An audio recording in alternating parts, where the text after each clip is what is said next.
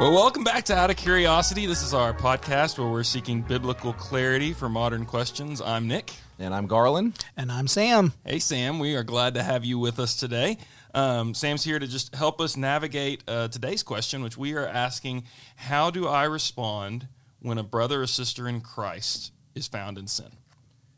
Yeah, this is like a weighty, tough thing to discuss because it has real lives attached to it. It has our lives attached to it because this is all of us at lots and lots of various times in our life. And it can bring pain to know that somebody that we really deeply love and care about is not walking with Jesus or has gone through seasons where they haven't. It's painful when we haven't, and we have to face somebody maybe calling us out for that. And so just before we even jump in, just the sensitivity of this and recognizing that we're not the moral police walking around trying to sit in judgment over people, even though I think sometimes that's how Christians maybe I've come across. And I think sometimes when we interact with this, it can be done with some pride and done with not a lot of humility and grace. And actually, I think that'd be not how the Bible advises us. And so what we do want to see is how does the Bible advise us? What does it look like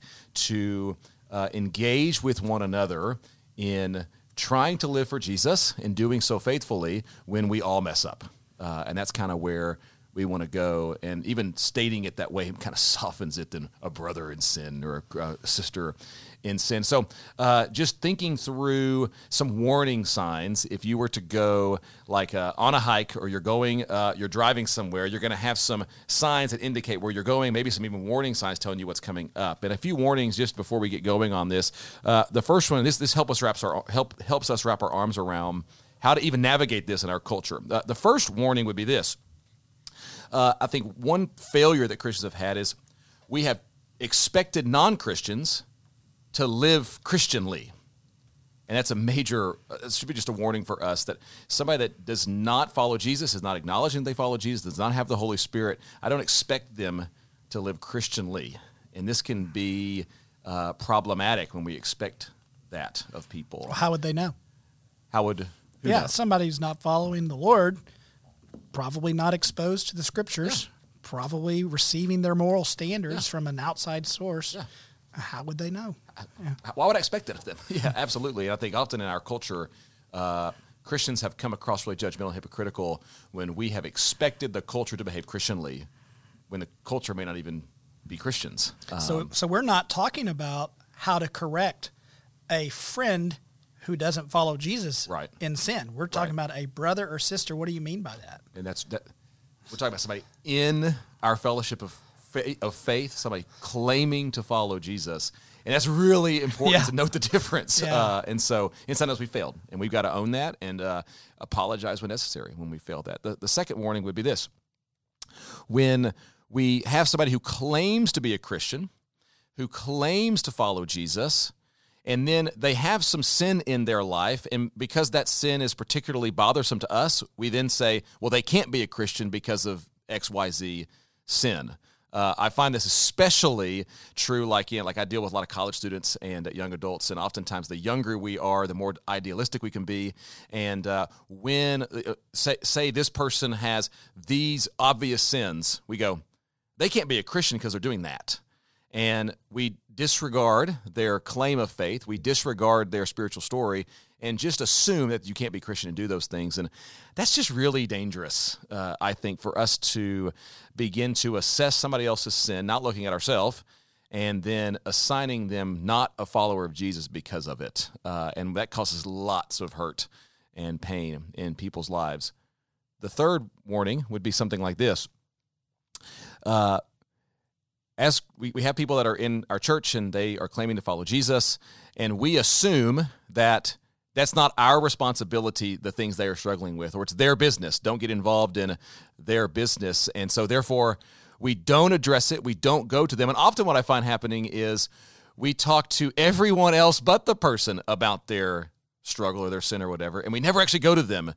And that's really dangerous and really hurtful. Yeah, that's usually the question I ask someone when they come to me in maybe a tone of gossip. Right. First question I ask is, have you talked to them Right. about this? Right. But that brings up an age-old question, Garland. Genesis 4, am I my brother's keeper? Yeah. Hey, it's not my deal. Yeah. But it's not my deal, but I probably need to go talk to someone out of prayerful concern about it. Hey, I've been praying about this, and I just wanted to talk to not them, but you about it. And we could hide behind I'm that. really concerned about this family. Right. But not concerned enough to talk to them about it. Just Right. enough for you to eat Right. the morsel. The Proverbs describes right. a tasty morsel of gospel. Yeah. Of gossip. gossip. Of Yeah. gossip. Not gospel. Yeah, Yeah, gossip. yeah. Sorry. And then the last warning would be something like this. It's really difficult. Like I don't think the New Testament expected what we find in our culture in America now, which is this, where you can have a large amount of people put the label of Christian on their life, but that mostly can somewhat be a cultural thing. Well, I'm Southern, so of course I'm a Christian.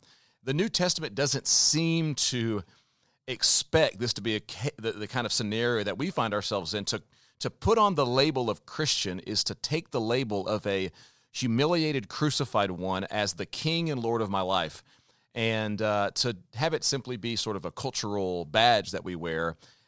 That's just a warning. We have to know going in that we live in a culture where there are some that would say, yeah, I'm a Christian, but not necessarily follow Jesus with their life. Just kind of, that's just the culture, the air that they breathe, the culture they were raised in. And that can make this very tricky to navigate. Yeah, especially if you believe that we're headed towards a post-Christian culture. Sometimes, you go and talk to someone out of concern, and we're going to talk about how to do that today.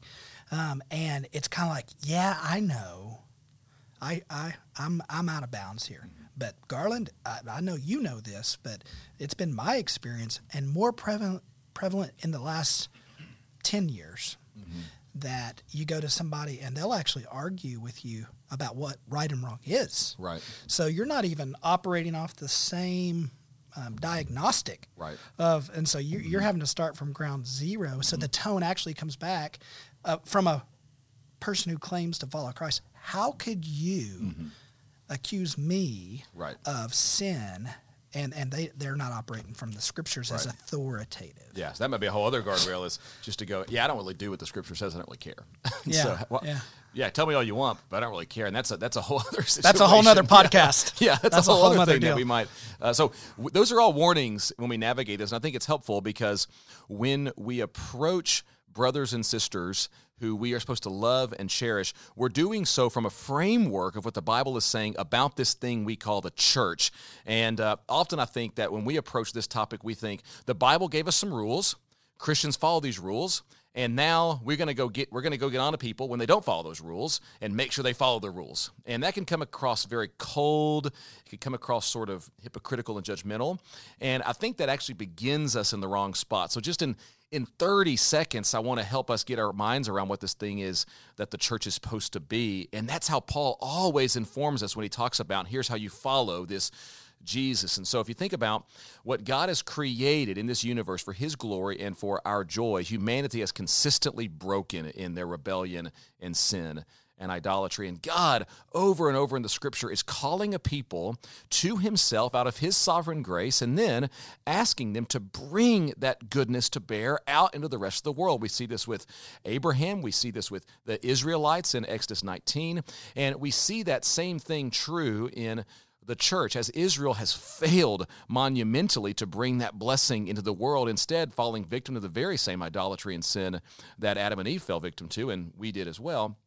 God calls out a people, now called the church, to bring that blessing out into the world. And some of the symbolism even of what the church is, the New Testament will call the church the temple of God. Well, what's a temple? That's where heaven and earth meet. And what is that whole idea going on in Acts chapter 2 of these flaming tongues? We've talked about this before. Now we see this is the dwelling of God coming to be in this thing called the church. And so Paul roots so many of his exhortations for how we live in this understanding that we are now the temple of God.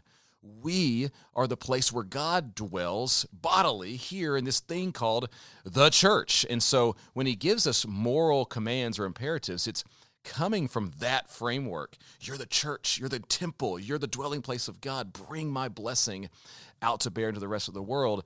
And in that context, we have a responsibility to each other. And we shouldn't be ashamed of that. Like, we're the temple, for crying out loud. We are God's dwelling in the world. So, of course, we want to fight to live lives that reflect that. And so to get our minds sort of situated here on what it looks like, I want to take us to Galatians 6. So if you wouldn't mind, Sam, read for us Galatians 6, verses 1 and 2, and we'll just sort of anchor right here to get us thinking. Yeah, this will be NIV. Brothers and sisters, if someone is caught in a sin, you who live by the Spirit should restore that person gently. But watch yourselves, or you may also be tempted. Carry each other's burdens, and in this way you will fulfill the law of Christ. I love these two verses. Like, the unity and the holiness of the church is important. And as Paul has been addressing, what does it look like for the Spirit to indwell this thing called the church? And he's been talking about how the church is God's faithfulness and God's plan in the world. He gives us the exhortation. He says, if you see someone in sin, if you see someone who isn't living this way, who isn't following you, who isn't bringing that goodness to bear as God would have us do, he said we're to go and restore them, to seek to mend them, to seek to make them whole again. This word is loaded with meaning in the New Testament, this Greek word that's being translated here as restore. He says you have a responsibility to go to that person and take what's been fractured and broken and make it whole again, to mend it. And that is such a beautiful picture, I think, even when we begin talking about how do we handle the Christian in sin. It starts with we want to take the broken parts and make them whole again. That's just such a different flavor even for this conversation.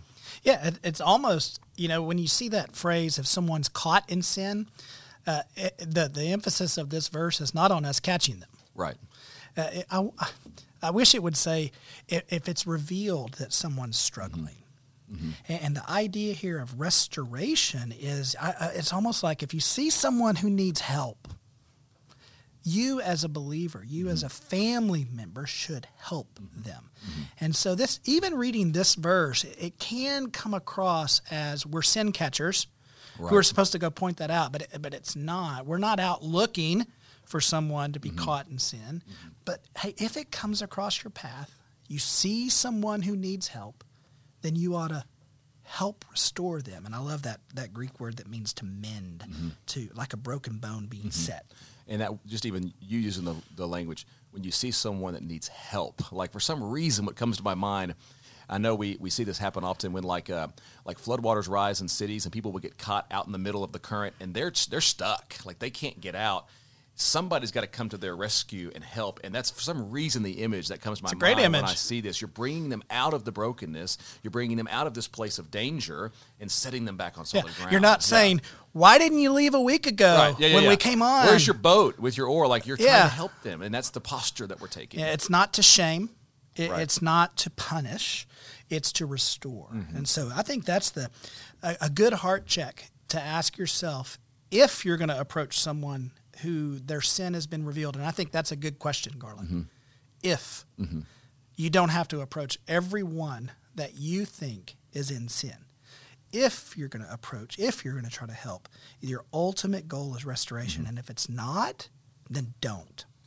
Yeah, and the NIV is translating this next little phrase as restore that person gently, which I think that's an okay translation. The word that's being translated for us is with humility. So that to the point you're just making, with humility, and so often this can be done in an arrogant, judgmental way, or an angry, punishing way. And this word humility is the same word used about Jesus in Philippians chapter 2, with humility of mind. And so that's really important. Then we'll look what it says. But watch yourself. You also might be tempted. Carry each other's burdens. And so the picture that we're already getting in Galatians 6 is a much different picture than I think how often the church has handled some of these things and people in the church. And this is such a more gentle, restorative, helpful, loving posture that's looking inward as well. And what we're going to see when we turn out of Galatians and look at what Jesus had to say about this is he's basically going to say the exact same thing. That Paul is just reflecting on what he's learned from those that follow Jesus. And so, any more comment on Galatians 6 before we turn? Well, on the take your illustration of the flood with this warning. It's very applicable. If you're going to go rescue someone in floodwaters, be careful you don't get swept away. Yeah. And some people interpret that as, man, you could get swept into the same temptation, but maybe it's talking about a different temptation of pride. Oh, well, I'm not like you in this sin. Or maybe it's anger, that for some reason we think we're the one that's been offended by someone's sin and not God, or shame. You can really hurt someone. And how many people have left the church because the church has been harsh when someone needed help? Right. Yeah. As we look at what Jesus has said about this, we get to start the Sermon on the Mount, which is fantastic. So Matthew chapter 5, 6, and 7 is Jesus' sermon. We call the Sermon on the Mount. It's Jesus giving his kingdom ethic. What does it look like to live with Jesus as the king of your life? And he gives some of our most famous teaching in here, and it's really, really beautiful. And I would challenge anybody in our church to read it every year. But when he gets to chapter 7, he will speak to this. And if you wouldn't mind, Sam, read for us Matthew chapter 7. And we're going to include verse 6. I actually think it fits in the context. So scholars have debated what to do with verse 6. We'll make sense of it, hopefully. Go for it. Well, I'll just say up front, I'm really excited you're going to solve that for us. We're going to throw a suggestion out there and see if you and Nick agree. Yeah. Nick, aren't you excited for that? Oh, I cannot wait for that. What scholars have debated for thousands of years, Garland will solve today. You've heard it said, but Garland says. Yeah. The GIV. All right. This is NIV. Do not judge, or you too will be judged. For in the same way you judge others, you will be judged. And with the measure you use, it will be measured to you. Why do you look at the speck of sawdust in your brother's eye and pay no attention to the plank in your own eye? How can you say to your brother, let me take the speck out of your eye, when all the time there is a plank in your own eye? You hypocrite. First, take the plank out of your own eye, and then you will see clearly to remove the speck from your brother's eye. So pausing there before we get to verse 6, let's make a couple observations. Like the very first thing that I think our culture sees when we read this, and we hear it all the time. In fact, this might be one of the most famous verses now in Scripture, Matthew 7, verse 1. Judge not, lest ye be judged. And we take it as like a catch-all verse in our culture now to say, hey, you Christians, stop judging me. I can do what I want. Get off my back. I think that's how I've heard the spirit of this used, kind of when people will come to me with it. Christians are jerks, and they need to read their own book. It's the 10 Commandments. That's the 50s and 60s have been replaced with the one commandment. Mm-hmm. Don't judge. There's only one commandment now. You better Don't not judge me. Yeah. Because that's intolerant. It's insensitive. It's politically incorrect to judge. And we would say one of our warnings was when we're talking to somebody who's not a follower of Jesus, I shouldn't expect them to. And oftentimes that's coming from, I think, people that have been hurt by the church, expecting people that aren't claiming to follow Jesus to somehow follow him, which is not necessarily possible. And it's easy to bring a 21st century connotation to a word from the first century that wasn't there, meaning because judge has this really heavy, horrible association for us, we assume that that's what Jesus is talking about in Matthew 7, when judge didn't carry all that negative meaning for Jesus as he's throwing that out there. So we need to read it in that context, what Jesus is actually talking about. Judge was really important because it's the person who helps bring rightness and wisdom into our culture. We need this person to do it well. Now, that's first observation is we love this verse now culturally. The second observation, though, is it's not saying that at all. It's not saying never bring correction to bear, never bring rightness to bear. Look at what Jesus is saying. The point that he is making is, and I think verse 5 gets to it. I love how the NIV translates it. You hypocrite. He says, first take the speck or the piece of sawdust in NIV out of your own eye. Then you can bring the correction into the situation with your brother or your sister. So I think what we can see Jesus is hammering away at here is not correcting and helping each other, as we've talked about in Galatians, but doing so hypocritically, never looking at the junk in your own life. And man, that is such a great starting point for all these conversations. I mean, it's meant to be satire. It's meant to be funny. I mean, you picture you're going in for LASIK surgery, and the eye surgeon walks in with a blindfold on. Right. And you go, I don't think this is going to go really well. I don't know if I'm at the right place here. Yes. I mean, it's meant to be funny, the idea that the eye is such a delicate organ.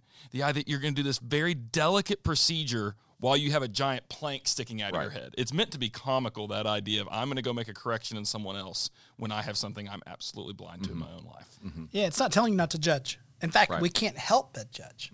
We can't help but make judgment calls in all areas of life because there are standards or expectations. And we're driving up the highway and all of a sudden traffic slows down. We make a judgment. This is not normal. So it's not telling us not to judge. It's telling us not to hypocritically judge others. Don't approach someone and point out their sin from a disposition that you don't have sin. So it speaks again, we just talked about gentleness and humility, the tone of judgment. It doesn't say there's not a standard and that we can't reconcile things we see to that standard. Yeah. That's just a much more gentle way, I think, to begin. I always advise people, and I've tried to practice in my own life, kind of start the conversation acknowledging your own brokenness and sin. It's like, here's where I struggle. Here's where I'm still trying to follow Jesus, where I'm still on the path to try to learn who Jesus is more. Hey, I need your help in this as well. Hey, can I point something out that I think I'm seeing in your life? And that posture is so different. And Jesus is advising us that right here. Now, verse 6. Some people, this has been debated. We haven't obviously. read it yet. Yeah, you want to read it? Yeah, read Yeah, verse we better 6. read it. Yeah, let's read it. All right. Do not give dogs what is sacred. Do not throw your pearls to pigs. If you do, they may trample them under their feet and turn and tear you to pieces. So the question is, how does this relate to the first 5 verses, and does it? And it does. Some people would say, no, Jesus is being sort of summarized here. Some have taken it to go right with the previous context. And if that's the case, then this pearl, if it goes to the context right before it, then this pearl would be the rebuke that you're bringing gently and non-hypocritically. And as you come with that, you have to be careful. You have to watch, because if somebody is refusing to acknowledge, if refusing to repent, refusing to humble themselves before what hopefully you're bringing is a God-blessed, Jesus-obedient thing, then eventually they may turn and attack you. They may come against you. And They will. They will. Oftentimes they will. And so it's going to get this is real life stuff. And so having the wisdom and the discernment to go, all right, I've brought this before this person, and they're refusing to receive it. I need to be careful, because oftentimes this can only lead to more danger and destruction if I keep pressing in. And then he's going to give us what it looks like to press in Matthew 18, which is where we're going to turn next. Yeah. I don't know if you guys have, I think this verse 6 is attached to the judgment piece. First of all, this is a sermon. And so for those of us, Nick, Garland, we all preach. This is an illustration. So Jesus has his thesis statement up here, do not judge or you'll too be judged. And he's talking about hypocritical judgment. So he gives 2 illustrations, the sawdust and the plank. And then here's his second one. It's more of an application. Hey, be careful that when you go and approach someone, that they may flip the script on you. But I don't know about you guys, but I've often found that sometimes when I go to someone out of concern, even with humility and gentleness, it's still trampled on. But sometimes only for 3 or 4 days. And what is immediately received with defensiveness and hurt, because who wants to be told? Right. I don't know about you guys. This is maybe the way it happens in my marriage. Amy will share something with me, and I'll get defensive. Then later I'll come back and say, hey, I see that. We probably need to talk about that. But so sometimes verse 6 can be true, but then it can be reversed. So keep praying and keep waiting.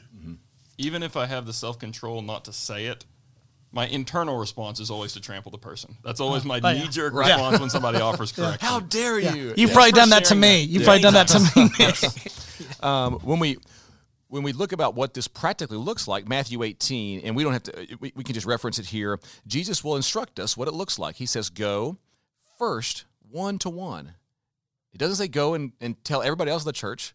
He says, go to that person. Then he says, bring a second person that you might confirm that thing that you're both seeing. And what I always have taken Jesus just pragmatically to look like in my own pastoral ministry is I always approach the person and say, here's what I'm seeing or here's what I'm hearing. Let me hear your side. Let me hear it from you first.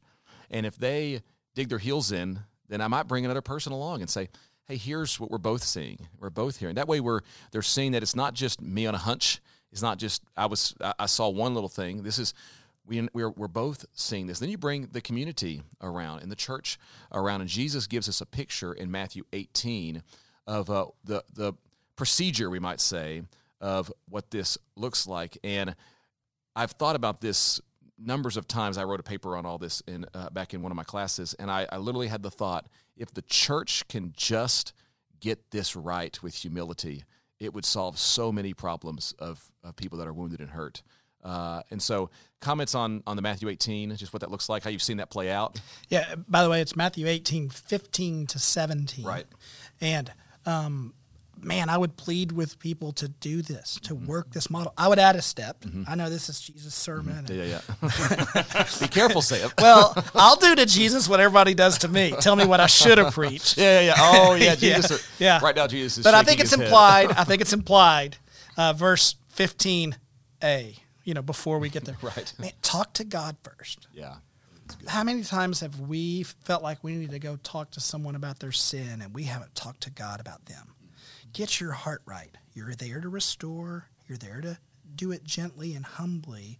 And but if people would work this model, go talk to someone one-on-one in gentleness, humility, with the hope of restoration. Most of the time, I just come to someone and I just say, "How's it going?"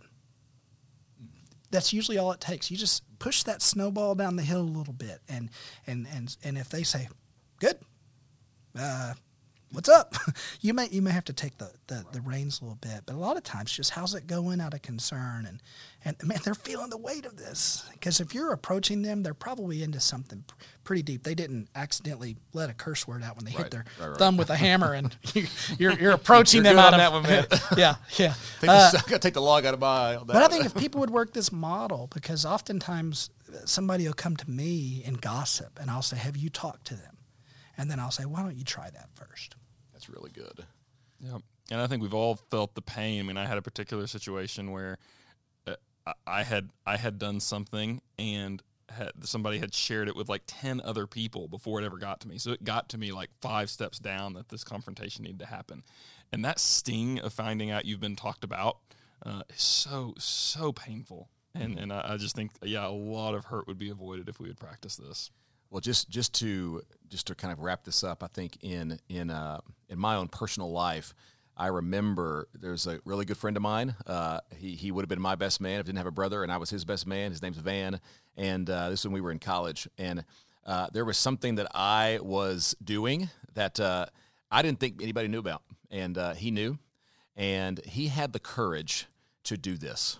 He said, "Hey, let's go hang out." He took me to like kind of our favorite place to go eat. We hung out. We talked football for a little bit. We were just joking around. He said, "Hey, I want to talk to you about something," and he had the guts to look at me and tell me. He said, "Hey, I know this is going on." He told it in a way that I needed, which this might make people uncomfortable. He said, "I know what's going on. I know that you don't want people to know. You wouldn't want the people that you lead to know." He said, "I know, and I just want to give you a very simple option." He said, "Don't do it again, or I will lose respect for you as a man and as a follower of Jesus." And he had the courage to say that to me. And I needed that. I needed him to come at me in that kind of way, because it showed me the seriousness of it. He spoke that in a way that was, he said, "Man, I struggle too with this," but he had the courage to come talk to me first. And I am so thankful to the Lord, because he was right. And I said, "You're right. I will never do that again." And he had the guts to follow up with me on it. And so I always remember that story in my life, because I don't know where that would have led if he didn't have the guts to come in there and hit a blind spot in my life. And so if you're listening to this, Van, in Memphis, thank you. Well, and something that story illustrates that's been a core value around fellowship for a long time is that truth travels best the road to relationships. Right. And y'all had a lot of relational equity in place for him to be able to come that directly to you. And so prior to Matthew 18, it assumes that we're living in relationship with each other, that you know each other well enough and you have enough trust that you're set up to do Matthew 18 well. Yeah, and also, I was reminded of Proverbs 27:6 that says, wounds from a friend can be trusted, but an enemy multiplies kisses. And so sometimes the most loving thing you can do is to confront someone out of the heart of restoration in the tone of gentleness and humility. And I've definitely had people do that for me. Hey, I've also had someone come to me to confront me about something that wasn't true. And so also remember, when you go to someone, you might phrase it as a question. Hey, this has come up, or an accusation has been made, or I've come across some information. I just wanted to, hey, is this going on? And somebody may say, no, actually, no. And at that point, you've got to say, you know what, hey, I appreciate that, and you got to back off. I've had that happen and then found out later it was true. So this is delicate stuff, but I've actually had someone come and confront me out of love and just say, no, not really an issue. And they said, oh, well, I'm sorry. And they were just a part of the gossip. And so. Well, Garland, Sam, thanks for the biblical wisdom and clarity you brought to this. It's been helpful for me, and hopefully it helps everyone listening to take this issue out of just a theoretical cloud into the practical, real-life places that this happens. And that's our aim. So thanks for listening to Out of Curiosity. Thank you for listening to Out of Curiosity as we discussed how to respond to a brother or sister in sin. For further study, we recommend looking in Scripture at Matthew 18, 15-20, and Galatians 6, 1-10. If you want to send in a question or contact us, go to oocuriosity.com and follow us on Instagram at oocuriosity. Be sure to subscribe to keep up with future episodes.